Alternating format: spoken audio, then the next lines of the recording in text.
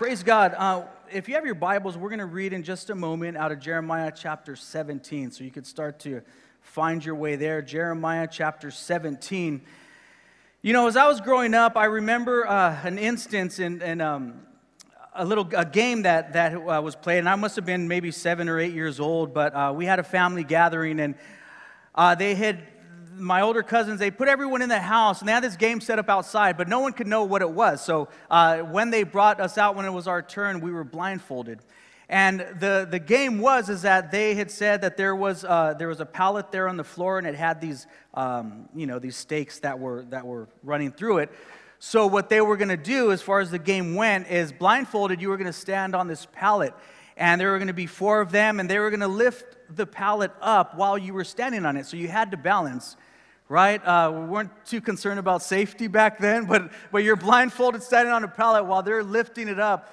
So they were lifting it up, and at the right moment, they told you, okay, time to jump off, right? And blindfolded, I mean, you would think maybe they'd lift it up maybe knee height or so. They told you to jump off. So it was time to jump off, and I remember it was my turn. And in my mind, as I was blindfolded, I was thinking that I was maybe yay high off the ground. So you jump. I jumped off, and in reality, they never even lifted the pallet up. So I fall on the floor, fall on my knees, because in my mind, I was imagining that I was elevated off the ground. And it was all in my mind, it was all in my imagination. What they were doing while you were standing on the pallet, they were just shaking it a little bit, but in your mind, you were thinking, okay, they're lifting me up, but in reality, I was just on the ground.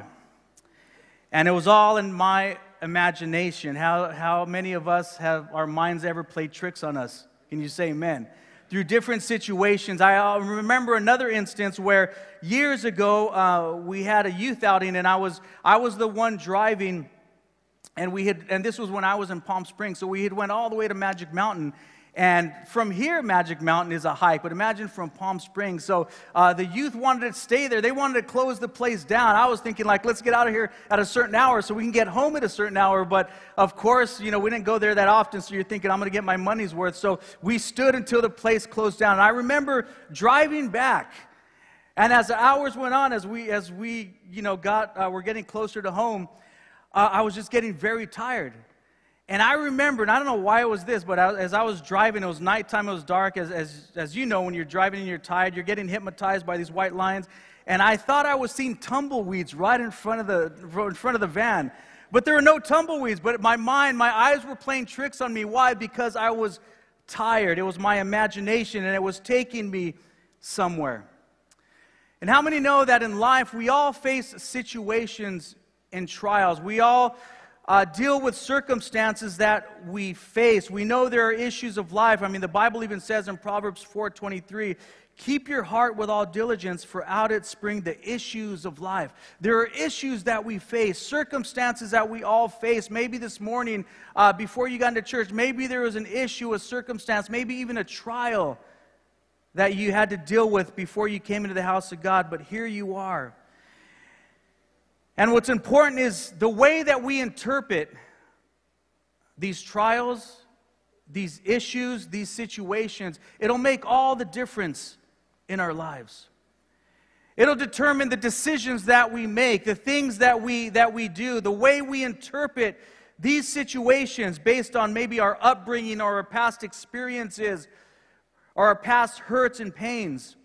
It'll affect our decisions. And sometimes, church, if we're not careful, we can be in danger of making decisions based off our earthly senses. See, in that instance I talked about that game, I was blindfolded, so my sight was taken away. And sometimes we make important decisions based on our 5 senses, our earthly senses, if I can call them that. And what are the 5 senses? Well, there's sight, right, our seeing. There's hearing, 5 senses. There's taste, touch, and smell. And there's a 6th sense if you're a fan of Bruce Willis and Haley Joel Osment. You know what that means, right? But 5 senses. But how many know there's a spiritual realm? Can you say amen?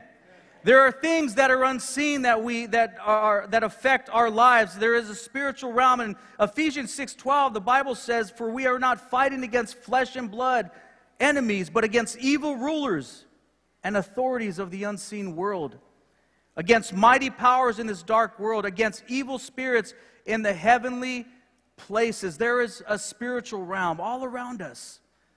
The things that we face, that we encounter, they start and they begin in the spiritual.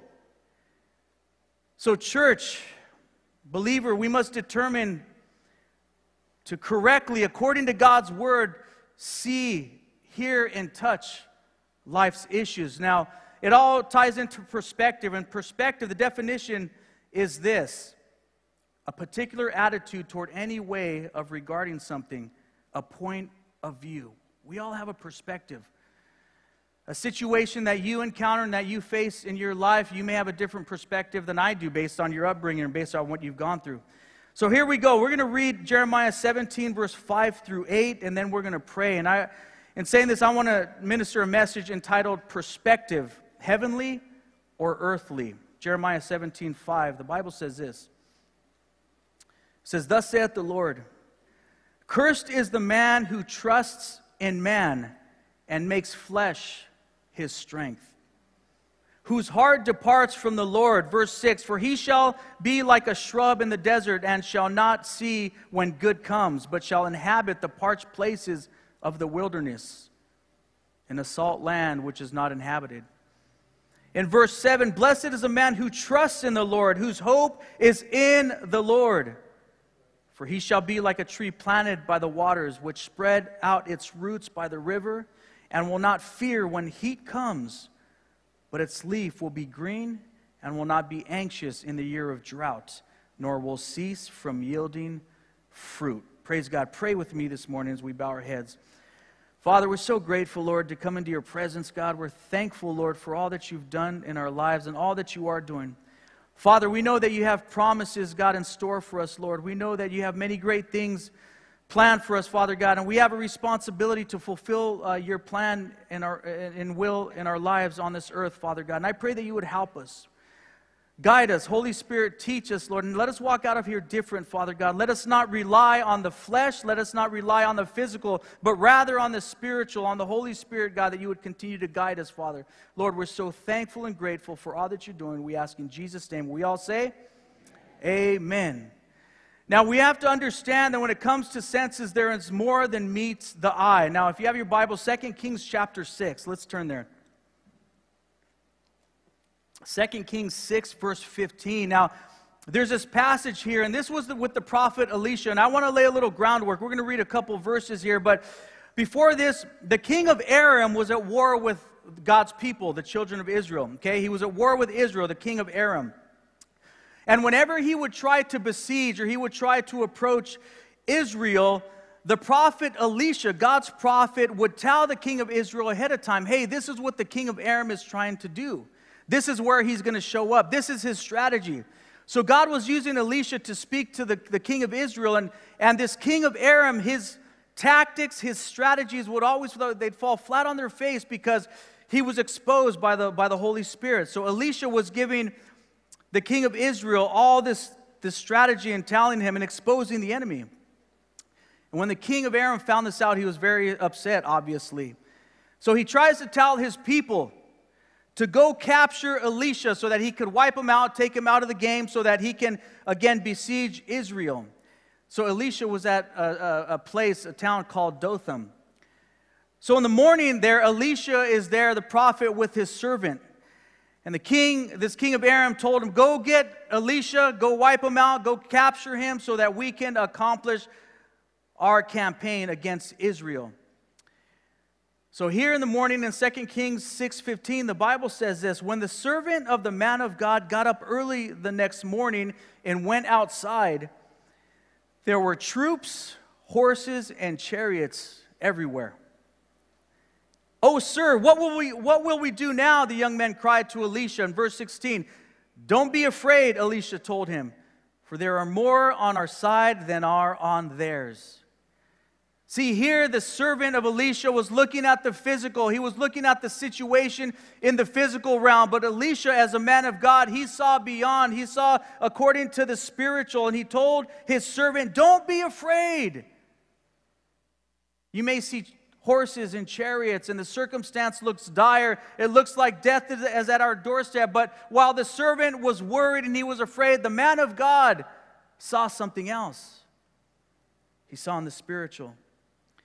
Then Elisha prayed, "Oh Lord, open his eyes and let him see." We're talking about the senses, right? There's more than meets the eye. Open his eyes and let him see. The Lord opened the young man's eyes, and when he looked up, he saw that the hillside around Elisha was filled with horses and chariots of fire. As the Aramean army advanced toward him, Elisha prayed, "Oh Lord, please make them blind." So the Lord struck them with blindness as Elisha had asked. Believer, we have to live by faith. We can't look at life's circumstances according to just the physical. See, sometimes it ends right there. When we get bad news, when we get a bad report, we think that our end has come, that all is said and done, and now that our destruction is nigh. But here, as Elisha prayed to God that he would open the servant's eyes, he then saw what was really happening. And I tell you, believer, brother and sister, that in the spiritual there's so much taking place, but sometimes we're just here on earth and we're just functioning according to our earthly senses.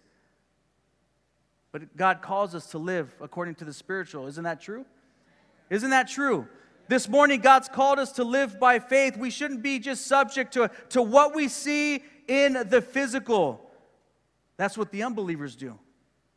See, we're believers. We're Christ followers, right? We live by faith. We're supposed to see things according to God's word. We're supposed to trust in God. That's what we're supposed to do. But sometimes it's challenging. Perhaps we face situations at work that are challenging. When we're saying, "God, I thought you were doing this. God, I thought you promised me this, but it looks like the situation is going completely the opposite direction. What's going on?" Perhaps at school, you're facing some challenges. Perhaps in family or in relationships, you're facing some challenges. You've been praying for somebody for so long, and you think, and we think according to the natural, that because you pray for someone, things are supposed to get better, and in the long haul, it will. But how many know that God is working underneath? God is working in the invisible. God is working on the heart. God is moving in ways that we don't understand many times. Most of the time, we don't understand it. That's where faith comes in. See, there's more than meets the eye. Perhaps you're here and you're in inner turmoil. You're going through some situations that are real tough. They're weighing on you. But believer, be encouraged that there is more than meets the eye. That if we trust in God, if we hold fast to His word, we can know that there's going to be victory for us in the end. Don't believe the lies of the enemy. The enemy will tell you, while you don't see anything happening, nothing's changing, throw in the towel, give it up. It's not worth it. It's not worth your tears. It's not worth your pain. The enemy would love to lie to us and have us believe that lie. But understand that we as believers, that's what sets us apart from unbelievers, that we have to walk by faith. 2 Corinthians 5:7, "For we live by believing and not by seeing." Isn't that true? We live by believing, not by seeing. Not just by seeing, not just by our physical sight, our physical sense. We live by faith. If you get a bad report, you have to run that through the Word of God. You have to filter it through the Word of God, because as unbelievers do, when they get a bad report, then they're done, that's it, and they throw in the towel. But God has called us to live by faith. What news have you gotten recently that just has broken your heart, has wrecked your world, has torn you apart? What news was it? I'll tell you, it didn't take God by surprise. God still has a plan of peace for you and your family. God still has a promise. His promises for your life are still yea and amen. For we live by believing and not by seeing. There's more than meets the eye.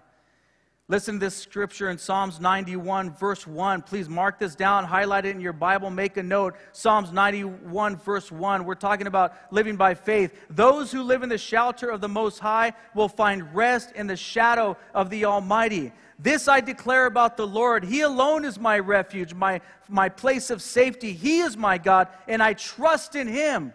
I trust in Him. I have to get information perhaps from what the doctors say to help me live my life and help me do things that are going to correct. But He is my God, and I trust in Him. I don't trust in anyone else. For He will rescue you from every trap and protect you from the deadly disease. He will cover you with His feathers. He will shelter you with His wings. This is good stuff, isn't it?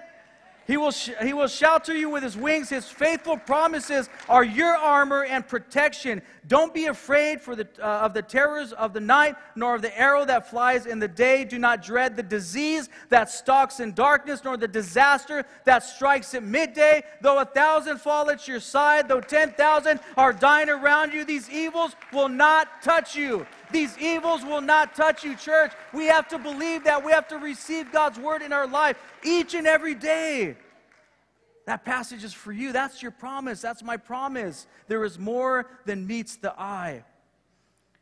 What about Moses? Exodus chapter 14. I love this passage as we prepare to turn there. Please find your way there. Exodus 14. Let me give you the setting here with the children of Israel. They were living in slavery under the hand of Pharaoh for hundreds of years. But God used Moses to set them free. So we understand Bible school and we understand the story. Sunday school, the plagues came. Pharaoh had a hard heart and he was struggling. He was fighting from letting the people of Israel go. But then he decides, okay, I'm done. I can't take it anymore. Go ahead and go. Moses, take them. Leave. So they leave. They're on their way to freedom. They're on their way to the promised land. They leave Egypt. They leave the hand of bondage and slavery, and they're free, and they're headed towards the promised land. But Pharaoh has a change of heart. He has a change of mind. So he gets all his warriors, he gets all his army, and they start to give chase to the people of Israel. So the people of Israel are running. They're running away. And then what do they encounter? The Red Sea. They encounter a physical barrier that, by naturally speaking, there is no way to cross it in time to be saved from the enemy. So in front of them, they're stuck. There's nowhere for them to progress. Physically speaking, there's nowhere for them to go. And behind them, what's going on behind them? Well, the enemy's coming behind them. They're chasing them. So they're stuck. They're trapped. Here are the children of Israel. God had given them a promise that they were going to inherit the promised land. But here we see that there's destruction, that there's nowhere to go forward, there's nowhere to go back. Physically speaking, according to their senses, they were done. And again, that's how it is in our lives sometimes, right? When we deal in the physical, when we just function in the physical, when we get news, and I don't make light of bad news, I don't make light of medical news that we're having to struggle with, or emotional things or family things. I don't make light of that. But understand, there is more than meets the eye. That you and I, church, we have a promise. We have a God that loves us. We have a God that will make a way where there is no way. You see where I'm getting at? We're talking about the Red Sea, right? God will part the waters when, physically speaking, it's impossible. But God can do it. So listen to this. And this is to anyone that has ever felt trapped, anyone that's ever felt like there's nowhere to go, that you can't go forward, you can't go back, you're trapped. Exodus 14:12. Here's what the children of Israel say. They're saying this to Moses. Didn't we tell you this would happen while we were still in Egypt? We said, leave us alone. Let us be slaves to the Egyptians. You get that? God's wanting to take them to freedom, but they're just saying, leave us alone. That's what they're feeling. It's better to be a slave in Egypt than a corpse in the wilderness. But Moses told the people, don't be afraid. Just stand still and watch the Lord rescue you today. Isn't that good news? Don't be afraid. Just stand still and watch the Lord rescue you today. The Egyptians, here's some more good news. The Egyptians you see today, you will never see again. The Lord Himself will fight for you. Just stay calm. This is a word of God for our lives, church. The things that you're struggling with, the things that you've been dealing with, that you've been fighting with. The Lord's saying, don't be afraid. Stand still and watch the Lord rescue you today. The Egyptians Brother and sister, you could replace that word Egyptians with anything that you're facing, any hang-up, any trial, any vice, any circumstance that you feel that has control over your life. In Jesus' name, it will be broken. So you fill in the blank. The Egyptians that you see today, you will never see again. The Lord himself will fight for you. Just stay calm. There's more than meets the eye. There's more than meets the eye. What are you going through this morning? What has caused you to feel discouraged, to lose hope? In Christ, there's hope. There's hope for your life. There's hope for your situation. It may look impossible there, that situation at work or in your family, or perhaps it's ministry related. It may look impossible, but with God, all things are possible. Believer, we can't forget the things that we learned when we first got saved, that with God, all things are possible, that God is a God of the impossibility. He can make something where there was nothing. He could create. God is all powerful. We have to believe that. And I know sometimes it's easier to believe that for someone else, where it's easier for us to minister that to someone else. But what about our own lives and what we're dealing with? It's real for you, for your situation. Believe God. And I love this story here as we're still in Exodus 14:12, because it's twofold.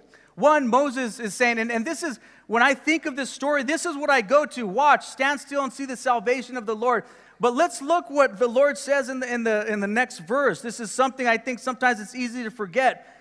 See, in verse 14, it ended. It said, the Lord himself will fight for you. Just stay calm. Done deal, period. That's it. I'm good with that. And that's good news. But look in verse 15. Let's read one more verse, and this makes all the difference. Then the Lord said to Moses, why are you crying out to me? Tell the people to get moving. Right? Don't just stay here. Get moving. It's time to step up. It's time to move on. God is saying, why are you crying out to me? Tell the people to get moving. I hear God is a commander-in-chief of the people of Israel right here. He's saying, yes, you could cry out to me, but it's time to move. It's time to go forward. I'm going to make the way. Move. Get up and go. It's time to move. And believer, that is a word for someone in this place. You've been praying to God to do some powerful things. You've been praying for God for some miracles, and he's ready to do it. But what is he telling you? It's time to get up and move. It's time to do something about it. Activate it with your faith. Activate it with your action. Activate it with you taking that first step. Perhaps you're believing God for a promotion. Perhaps you're believing God for something. You have not because you ask not. That applies to anything we're going through. You have not because you ask not. Perhaps you're waiting for forgiveness. You have not because you ask not. Maybe that means forgiveness with Christ. Maybe it means forgiveness in a relationship. You have not because you ask not. Take the first step. That's faith. That's faith. I know it's comfortable sometimes. It would have been comfortable for the children of Israel to just stay there, and let God pick them up and just carry them physically. But God's saying, I'm going to make the way, but you need to take the first step. It's time for you to get moving. Believer, perhaps you've been believing God for something and you've been waiting and waiting and waiting. God is saying today, it's time to get up and move. Take that first step. Take that first step. Perhaps it relates to ministry. Perhaps it's a next step at work. Perhaps it's a step of forgiveness. Perhaps it's a phone call. Perhaps it's a visit. You fill in the blank. What is that first step, that next step that God wants you to take? It's time to get moving. There's more than meets the eye.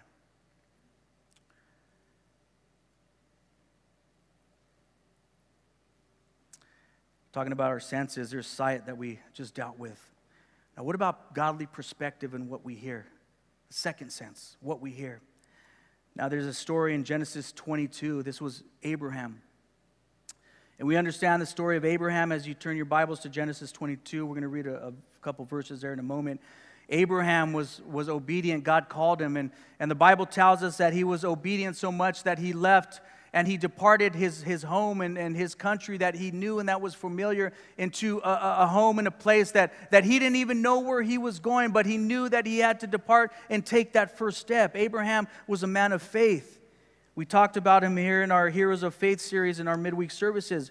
He was obedient and leaving home to go and follow God's calling in his life. He took his family, everyone with him, his family. He took everything and he made that first step and he went out. And Abraham and Sarah, they were believing God for children, and we understand the story that they were up there in age. And through the chapters, we see that there was Hagar and there was Sarah, and God promised them to have a child, but they were so old in age, so it would have had to have been a miracle. So as the story goes on, I'm summarizing this thing. God gives Abraham and Sarah the promise, and Isaac is born, their son, their beloved son, their promise. Could you imagine that they're in their old age, a promise? Man, God gave them a son, such a miracle. So they probably were just head over heels, and they were enjoying the family. They were enjoying everything that God was doing. But listen, in Genesis 22, talking about hearing something that just doesn't make sense. Verse 1, sometime later, God tested Abraham's faith. Abraham, God called. Yes, he replied, here I am. Listen to verse 2, take your son, your only son, yes, Isaac, whom you love so much. Man, how God put that phrase. He may have just said, just take your son and go and do what we're going to read here in a minute, what I'm going to tell you to do. But your son that you love so much, his only son, your only son, yes, Isaac, whom you love so much, and go to the land of Moriah. Go and sacrifice him as a burnt offering on one of the mountains which I will show you. Goodness, makes no sense. Physically speaking, imagine God telling you this. Imagine you hearing this. Guaranteed, anyone you ask, they would think that you're crazy and that there's no way that this is God's voice. Go to the land of Moriah. Go and sacrifice him as a burnt offering on one of the mountains which I will show you. The next morning, what did Abraham do? It's faith, crazy faith. The next morning, Abraham got up early. He saddled his donkey, took 2 of his servants with him, along with his son Isaac. Then he chopped wood for a fire, for a burnt offering, and set out for the place God had told him about. On the 3rd day of their journey, Abraham looked up and saw the place in the distance. Can you imagine what inner turmoil Abraham was going through? 3 days. It wasn't like God just told him and then there was the altar and okay, done, let's get this over with. It was 3 days. Imagine everything he was struggling with inside.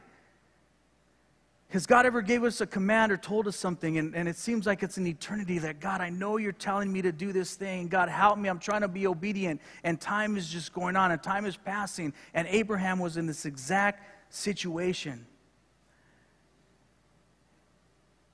Stay here with the donkey in verse 5. Abraham told the servants, the boy and I will travel a little farther. We will worship there, and then we will come right back. So Abraham placed the wood for the burnt offering on Isaac's shoulders. Little did Isaac know, right? He's carrying this wood so that he can be the sacrifice. But little did he know, while he himself carried the fire and the knife, and the 2 of them walked together, Isaac turned to Abraham and said, Father, yes, my son. You hear the love. You hear the love here. Abraham replied, yes, my son. Abraham replied, we have the fire and the wood. The boy said, but where is the sheep for the burnt offering? God will provide a sheep for the burnt offering, my son. Abraham answered, and they both walked on together. And the story goes on, and Abraham's just about to sacrifice his son. As the Lord calls it, take your son, your only son, yes, Isaac, whom you love so much, his beloved son.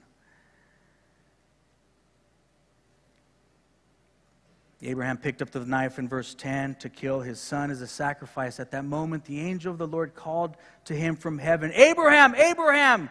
Yes, Abraham replied, here I am. Don't lay a hand on the boy, the angel said. Do not hurt him in any way, for now I know that you truly fear God. You have not withheld from me even your son, your only son. Then Abraham looked up and saw a ram caught by its horn in the thicket. So he took the ram and sacrificed it as a burnt offering in place of his son. And Abraham called the place Yahweh Yireh, which means the Lord will provide. To this day, people still use the name as a proverb. On the mountain of the Lord, it will be provided. So here was Abraham. His faith was tested. And let's not again remember that this was God's promise to Abraham, the promise of his seed to multiply. But God asked him to sacrifice something that was near and dear to his heart. You know what's beautiful about this story is God will never ask us to do something that he didn't already do. Here I look at the verbiage here in verse 2. Take your son, your only son. Do we remember John 3:16 where God gave his son, his only begotten son, to die for us, right? So here was God telling Abraham, but God's not telling him to do something that he wouldn't and wasn't already going to do himself. See, Abraham had to live by faith. Sometimes we hear God's word and we're saying, God, did I hear you correctly? Lord, you're telling me to forgive. Did I hear you correctly? Lord, I heard you say submit to authority. Do you know their personality, Lord? Do you know how they're treating me? But Lord, you're telling me to submit. Lord, you're telling me to serve. Do you remember how I felt, or when I was betrayed, or when I was hurt when I was serving? But God, you're telling me to still serve, to still have a servant's heart, etc., etc. What is God telling you that doesn't make sense, but according to his word? It's not easy to swallow sometimes. But see, there's more than meets the eye. We have to have perspective in what we hear. We can't lean on our own understanding. What if Abraham was leaning on his own understanding? What if?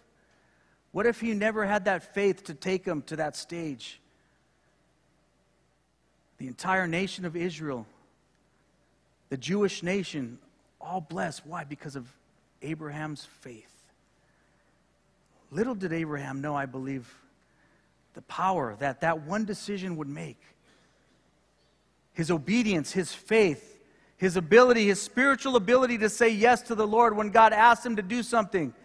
His mind couldn't comprehend, his feelings, his body, his family, his friends. No one could comprehend, but he understood that God had given him a command and he had to be obedient to it. What is God challenging you with this morning?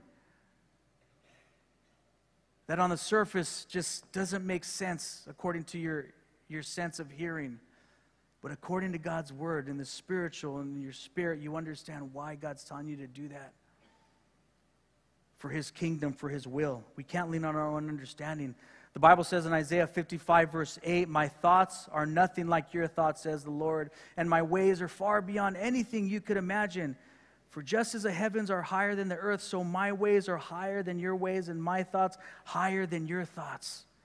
God's ways are higher. If God is instructing you to do it, believer, be obedient. Let's do it. Let's take that step of faith. Let's hear what the Lord's telling us and be obedient.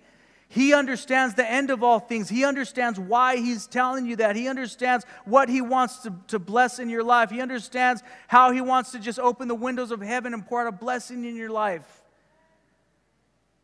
But you have to be obedient. We have to live by faith. Giving. Meeting a need financially, tithing, right? How does that make sense? By subtracting that we're going to get more? That doesn't make sense in the physical. It doesn't make sense at all. But God telling us to be faithful in your tithes and offerings, give to me, and I will give to you. As you release, I will supply. In the natural, that doesn't make sense. If you're going to have addition in your life, you just add, and then that's how it works. But in the spiritual, there's addition by subtraction. Doesn't make sense. It doesn't make sense. I don't understand how God's gonna do it. I don't understand how God's gonna meet the need in my life, but I understand that he's told me to be faithful in my tithes and my offerings. That's it.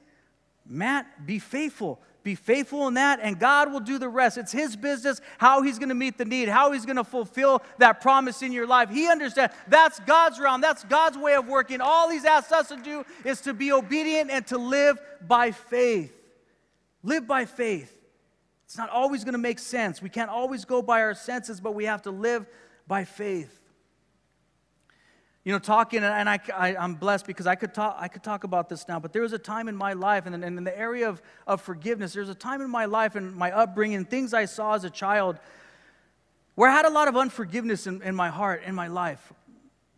And my dad's watching, I pray he is, Pop, I love you, and man, God's done so much, and I could say that I'm restored in my forgiveness with my family and things I saw as a kid and with my dad. And I remember as a teenager, as an early believer, I was struggling with some things in my heart. And I was serving God, mind you, okay? I was saved, I was on fire, I was serving God, but there was something that I was struggling with in my heart that was holding me back, and it was an area of forgiveness. I've forgiven everyone else, but there was just one person in my life that because I was hurt, and indeed I was hurt. It was true. I was hurt. I was offended. I was hurt because of things that I saw, and I had some unforgiveness, and I was struggling with this. And I remember as a teenager going to my pastor and telling him, I'm struggling with this thing. Man, I'm angry. I'm angry with him because of the things I saw, the things that I experienced. And talk about getting news that doesn't make sense, you know? I mean, you would think that, man, your pastor's on your side and he's going to encourage you. And Patrick, just keep praying about it. God will take that away. But you know what he told me? As a young believer, as a teenager, my pastor, he said, Matt, he said, you're the Christian. You need to forgive. You need to forgive. But I was the one that was hurt. I was the one that was offended. I was the one that was the victim in this situation. I grew up seeing these things, and I didn't ask for it. In my own eyes, I was justified. I'm the one that should be sought after for me to forgive someone. They should come to me. You know, my dad should come to me and say, Mijo, will you forgive me? And again, I say this because I can talk about it now because God has freed me. And if when I see my dad, it's great. It's like no time was lost. And it's the restoration that God has done in my heart. But he told me, you're the Christian. You need to forgive. This is what God calls us to do, to forgive. I was hurt. I'm the one that's the victim here. Doesn't matter. You need to forgive. And from that day on, I'll tell you what, that God touched my life. God worked supernaturally in my heart in that area. See, if I had been waiting for that day, maybe that day will never come. I don't know, but I know that I had the power at that moment, at that time, to make a decision. And what happened? I was set free because I made that decision. It didn't make sense to me. It didn't make sense, but in the obedience of Christ, I made a decision, and I'm free for it. Thank you, Jesus. Thank you, Jesus. And God works through that. Perhaps it doesn't make sense, but God, according to His Word, is saying, take that step and do it. It may not be easy. I'll work through it. God will bless you. God wants to bless us above and beyond. We have to hear His voice. 2 Chronicles 7:14, talking about hearing. If my people who are called by my name will humble themselves and pray and seek my face and turn from their wicked ways, I will hear from heaven and will forgive their sins and will restore their land. So here the Lord saying, if my people, if we'll humble ourselves and pray, He says, then I will hear. God's hearing will be open. Why? Because His people are seeking Him. See, we can't always trust in our senses and what we see and what we hear. And worship team, if you could please make your way up this morning. And lastly, I want to close here with a story. I had another sense, but we're running out of time here, and I want to move on to this here. We talked about seeing. We talked about hearing. And lastly, there's the sense of taste. Now, there's a sinful appetite that we all have when we run after sin, right? We know what it is to be carnal, to chase after sin. We know that. We're honest with ourselves. But what happens when we chase after sin and that sinful appetite, we're just chasing our tail. We think that we're going to be fulfilled, but we're emptied every day as we chase sin. We're getting nowhere. See, the natural would say that do what feels good. What feels good to you? What tastes good to you? Go after it. Do what you will. If it tastes good, go for it. If it feels good to you, go for it. That's what the world says. But the Bible says in Psalms 34:8, taste and see that the Lord is good. Oh, the joys of those who take refuge in Him. Taste and see. Perhaps you're here this morning and you've been chasing after sin. You've been doing it your own way. And if you're honest with yourself, you feel empty. It should be no surprise because sin doesn't fill us up. Sin is false. It's just a temporary high. It's a temporary feeling of fulfillment and goodness. But at the end of it, we're empty. See, but on the contrary, someone that does not believe in the Word of God would say, man, how are you going to obey the laws of God and the commands, all the things that God says? Man, what a bummer. That's what the world would say. What a bummer it is, man. People say, oh, I look through the Word of God. It's just rules and things that you should do and not do, do's and don'ts. And I don't want to live my life like that. May have been in that place before. But listen, we don't go by sight. We're talking about the sense of taste now.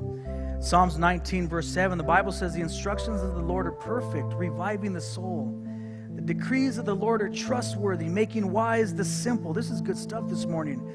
The commandments of the Lord are right, bringing joy to the heart. Amen. It'll bring joy to your heart to be obedient to God. It'll bring joy to your heart to adhere to the laws of God, to serve God according to His Word. The commands of the Lord are right, bringing joy to the heart. The commands of the Lord are clear, giving insight for living. I need that in my life. Thank you, Jesus. Reverence for the Lord is pure, lasting forever. The laws of the Lord are true. Each one is fair. It's fair. It's all fair. They are more desirable than gold, even the finest gold. They are sweeter than honey. Amen. How many know that sin and consuming sin, it gives us an upset stomach, right? It causes us to do things and live ways that we don't want to live. But the Bible says here about the laws of God, they're sweeter than honey, even honey dripping from the comb. Doesn't that sound good? We're nearing lunchtime here, y'all. Dripping from the comb. They are a warning to your servant, a great reward for those who obey them. How can I know all the sins lurking in my heart? Cleanse me from these hidden faults. Keep your servant from deliberate sins. Don't let them control me. Then I will be free of guilt and innocent of great sin. Isn't that good news this morning? I want to be free from guilt, innocent of great sin. May the words of my mouth and the meditation of my heart be pleasing to you, O Lord, my rock and my redeemer. That is the truth of the laws of God. How good that sounds. It sets us free. It sets us in a place of living life with joy, with freedom, with peace, with happiness, with no condemnation. We're able to live life as God's called us to live life.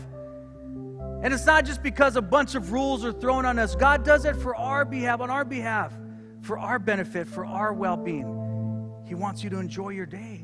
He wants you to enjoy your job. He wants you to enjoy your family. He wants you to enjoy the gifts He gives you. You know, the Bible says that it's a gift of God to enjoy the fruit of your labor. The money that you make there at your job, it gives Him pleasure to see you enjoy that. Yes, enjoy it. According to the laws of God, enjoy all that He's given you. But see, when we run away from this and we start to do it our way and we enter into the realm of sin, there we are in bondage. There we are waking up after a fun evening, Friday night or Saturday, hugging the toilet because your body isn't agreeing to this fun that you're doing. It's obvious. As I close here, talking about not going by the senses, perhaps as we transition into our altar call this morning, perhaps you're in this place and you feel, according to your senses, that you have no business being even here in church. Perhaps you're watching online and you haven't stepped foot in church because you feel that you've gone so far and you've done so much wrong that I can't even come into God's house. I can't even stand to face the presence of God or the people of God because you feel that there's so much condemnation. That's the senses. It's the physical sense, the physical realm. Physically speaking, if you've done wrong, right? If you've offended someone, then they're going to put you on the shine. That's the physical sense. But how many know we thank God that we serve a gracious God, right? A God that doesn't always make sense and most of the time in a good way.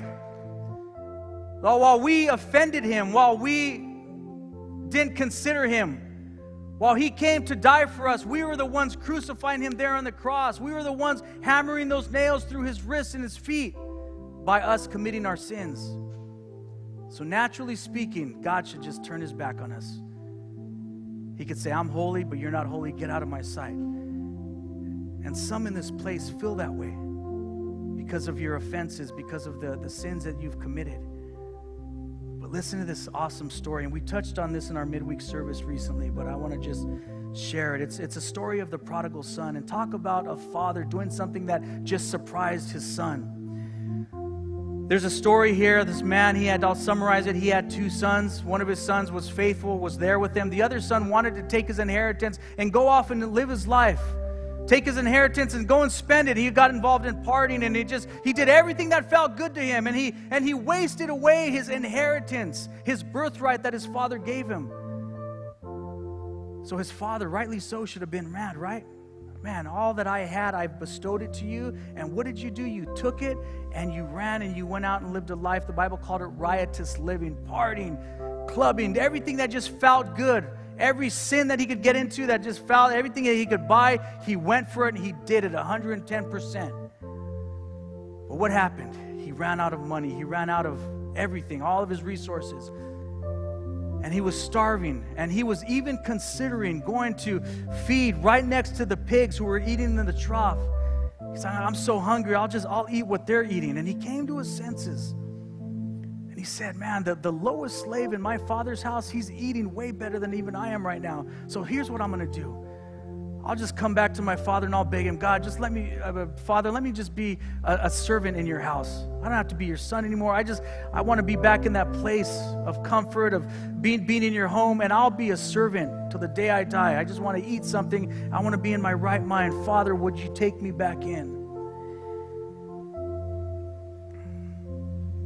Verse 20 of Luke 15, the Bible says, so he returned home to his father, and while he was still a long way off, his father saw him coming. How do we think that story may have naturally ended? His father would have said, get out of here. You wasted everything that I gave you. Get out of here. You offended me. Get out of here.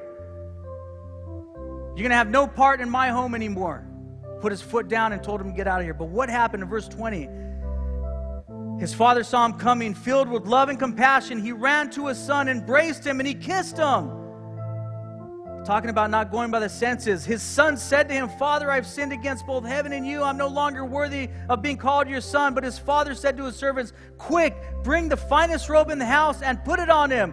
He's treating him like royalty, isn't he? Get a ring for his finger and sandals for his feet, and kill the calf we've all been fattening. We must celebrate with a feast. Verse 24, for this son of mine was dead and now has returned to life. He was lost and now he is found. Listen to what the end of this says here in the New Living Translation. So the party began. So the party began. My brother and my sister, perhaps you're in this place and you've been running away from God. You've been doing it your own way. God is just waiting for you to take, we talked about taking that first step. What's he going to do? He's going to run out to meet you. He's going to run out to meet you so that he could celebrate. What does the Bible say? That there's rejoicing in heaven.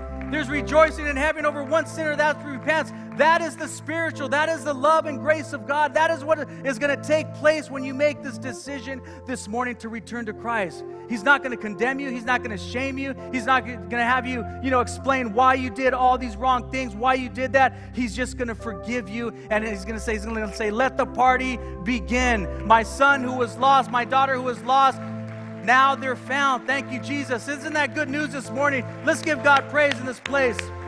Thank you, Lord. We thank you for your grace, for your mercy, Lord Jesus. Thank you for your truth, for your great mercy, Lord God. Hallelujah. If we could have every head bowed, every eye closed.